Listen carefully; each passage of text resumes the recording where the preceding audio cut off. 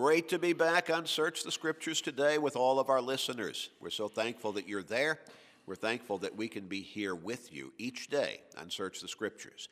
And what a blessing it is, again, to be able to get together on this program each day and open up God's Word and study all of those rich teachings and truths that He has prepared, that He has given to us, that He has guided the inspired writers to write down and communicate to us right there in His Word. Oh, what a blessing. The richness, the treasures of all that is contained in God's Word, and we have it right there at our disposal. How sad that so many people do not avail themselves of the opportunity to read it, to study it, to learn it, and to live by it. And by neglecting their spiritual lives to such a degree, they're putting their eternal souls in jeopardy. And again, that's so sad. On Search the Scriptures, our prayer is, and our goal is, to help you learn God's Word more fully so that you can come to Him through Christ, your Savior and Redeemer, repenting of your sins, confessing your faith in Him, surrendering to Him in baptism, at which point the blood that He shed on the cross will cleanse you of the guilt of your sins. Acts chapter 22 and verse 16. And you can begin to walk that new life in Christ. Our prayers are with you, and our prayers are for you. Dwayne Kennedy, brother, great to be back with you again today. Thank you, Gary. It's good to be back on the program with you and back with our listening audience who have tuned in or who are listening to us on the internet or have received a copy of a CD. We are glad in whatever way you have chosen to be with us. Welcome to the program. Amen. And, we probably ought to talk about our website more often than we do. We do mention it frequently, but we don't always mention it. And, Dwayne, what is the address of that website? www.churchofchrist.com. Yeah, easy. I don't know. I was confusing Sunny Slope. That is our congregation, though. Yes, and that's in our email address. That's our email. That's where the confusion was coming from. SunnySlope@churchofchrist.com. Okay. But the website is www.churchofchrist.com, and the radio programs are posted there, aren't they? That's right, Gary. Very easy website to remember, and very easy website to navigate, I believe. Yes, and it's pretty cheap too, isn't it? Yeah, the internet is free. We never charge anybody to learn God's Word. That's right. Teach them God's Word. We provide all kinds of teaching material all across this country and around the world, literally, and it's always free. And in this country, at least, we provide the postage both ways. That's right. And we make that offer continually. At the end of the program today, we'll tell you how you can contact us and receive a free Bible study that we always offer. And when we say free, we mean exactly that. It is absolutely free. We don't ask you to send anything. We don't want you to send us some kind of love offering or contribution, as I've heard it put in other radio programs, and then we'll send you something free. That doesn't sound free to us. No, it doesn't, Gary. We mean free. All you have to do is ask. We'll send it to you, and we'll take care of the postage both ways. You can also, as you mentioned, Dwayne, that you can receive a copy of today's program or any of the programs on Search the Scriptures on CD, and again, they're free. Yes. And we take care of the postage.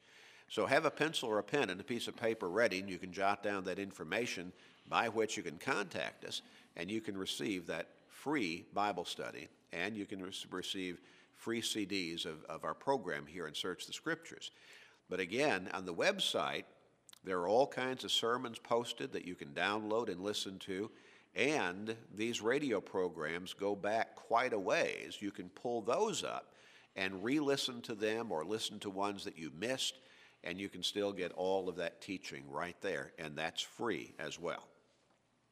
Dwayne, we're going to continue with this study asking the question, can the devil make you sin? Mm-hmm. Now, we have noted that sin is mankind's biggest problem. Yes, indeed. It's not poverty. Nope. It's not supposed global warming. It's not drought. It's not disease, some kind of health risk. It's not plague. It's not some kind of natural disaster or catastrophe. It is sin. That's right. For if we die in our sins, we are stuck with it.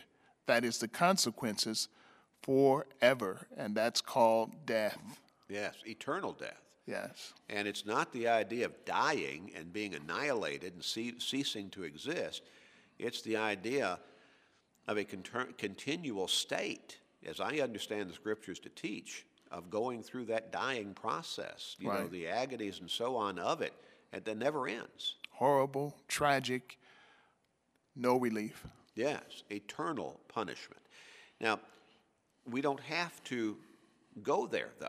No. We don't have to have that be our consequence or our ultimate end in our physical life and then the beginning of our eternity. We don't have to be condemned spiritually. And this is a positive program as we are teaching a positive message to help all of us stay away from that fate. Yes. The gospel is a positive message. God sent Christ to seek and to save that which was lost. And the reason people are lost is because of sin in their life. That's right, which they choose. But God sent Christ as our Savior, our Redeemer. And He sent Him to that cross to die, to pay the price for the guilt of our sins. Sadly, most people turn away from that tremendous gift of grace. That's right. They want to continue to live the lifestyle that they choose. They want to continue to take the pleasures of sin that are fleeting because they're temporary, they're of this world, and they're not foresighted enough to look forward and say, eternity is forever. Right. And the consequence of this lifestyle that I've chosen is horrible. It's eternal condemnation. And I'm missing eternal life, eternal happiness, eternal glory in heaven with God in Christ. Christ is our Savior. God is our Father. God is our Creator. And He wants us to be saved. But He created us as free moral beings with a will, and He leaves the choice up to us. And our goal is to motivate you to make the best choice possible, and that is to choose Jesus every day. And to see how you can do that as communicated to us in God's Word. That's right. Now, let's go back to 1 John chapter 3 and verse 8. The devil is our enemy. He is the one who tempts us into sin. That's right. We make the choice, though, to follow that temptation, to take the hook, so to speak. The devil cannot make us sin. The devil is pure evil. There's nothing good about him. God is absolutely righteous, totally pure, the exact opposite of the devil. God wants us to be saved. God created us in His image. God wants us to be with Him in heaven. That's why He sent Christ to that cross on our behalf.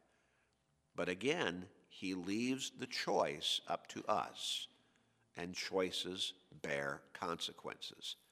1 John chapter 3 and verse 8. He who sins is of the devil, for the devil has sinned from the beginning.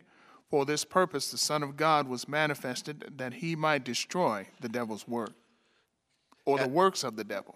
As we said at the close of our program last time, we need to accept the reality, and we need to quit, letting the devil somehow blind us to the fact that when we sin, that's of the devil. Right. We're following the devil's lead. If we're living in unfaithfulness, unrighteousness, if we're living a lifestyle of sin, we're not of God. No, we're not. We're not walking with Him. if we think and this is what I was talking about in our last program as we closed, there are so many people, Dwayne, who they're living in sin. They're living in unfaithfulness to God, and yet they'll talk about this great relationship that they have with God. Oh, how I love Jesus, they'll say. Yes, yes. And that is a lie. Right. They may not realize it's a lie, but they need to wake up. The devil is pulling the wool over their eyes. He is deluding them into thinking that they can live in disharmony with God's will and somehow still be in harmony with God. And that's what he does, for he is the deceiver. He is. He is our adversary. He's walking around like a roaring lion, seeking whom he may devour. 1 Peter 5 and verse 8. In 1 John chapter 3 and verse 5, go back a little bit there and read that, if you would.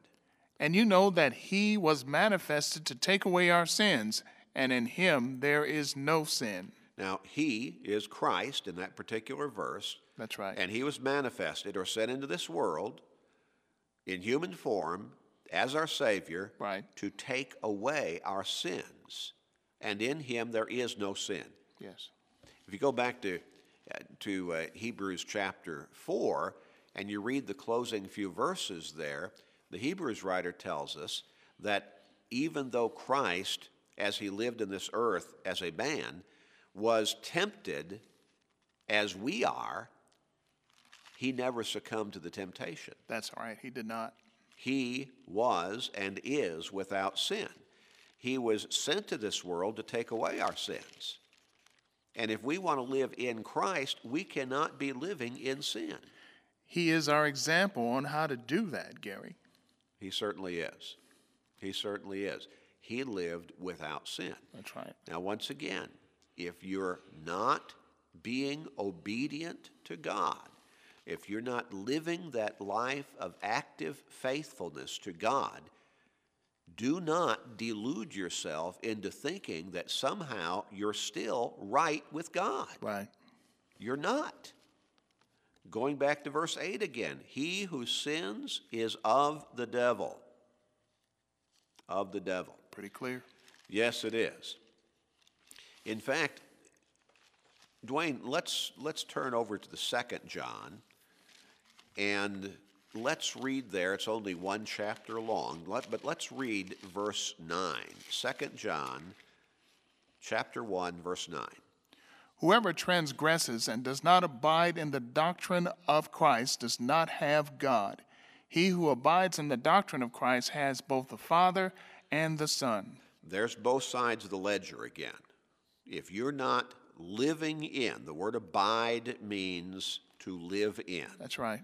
And the idea is to live by the doctrine of Christ. Now, that would mean all of the teachings of Christ. In other words, if you're not living obediently to the teachings of Christ, then John writes by inspiration, being guided by God to write this, you do not have God. It's impossible to get around this, Gary. You can't sneak around the side or straddle the middle of the fence on this. The person who does not abide in the doctrine of Christ does not have God, no matter what they might think of themselves. Yes, or how they might feel. You need to go by what God's word says. Right. And here it is. You do not have God. Don't let the devil delude you and deceive you any longer. In 2 Corinthians chapter 5 and verse 21, awesome verse here. For he made him who knew no sin to be sin for us, that we might become the righteousness of God in him. God made Christ to be sin for us. Right. I recently had someone email me and ask about this particular passage. I think this is probably, at least partly, what they were referring to. And they were asking because somebody had said something about that Jesus became sin or turned into sin, I believe is the way they put it, turned into sin. And that's why God forsook him.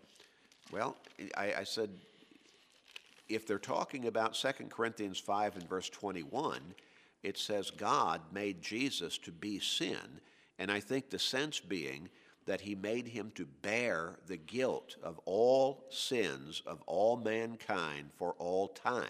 That's right. He bore our guilt so we would not have to. He did not make him a sinner Right. or make him sinful. He made him to bear our sins on that cross. That was his role as Savior and Redeemer. That's right. He committed no sin. Committed no sin. We committed the sin. You know, here Jesus was absolutely pure and is absolutely pure.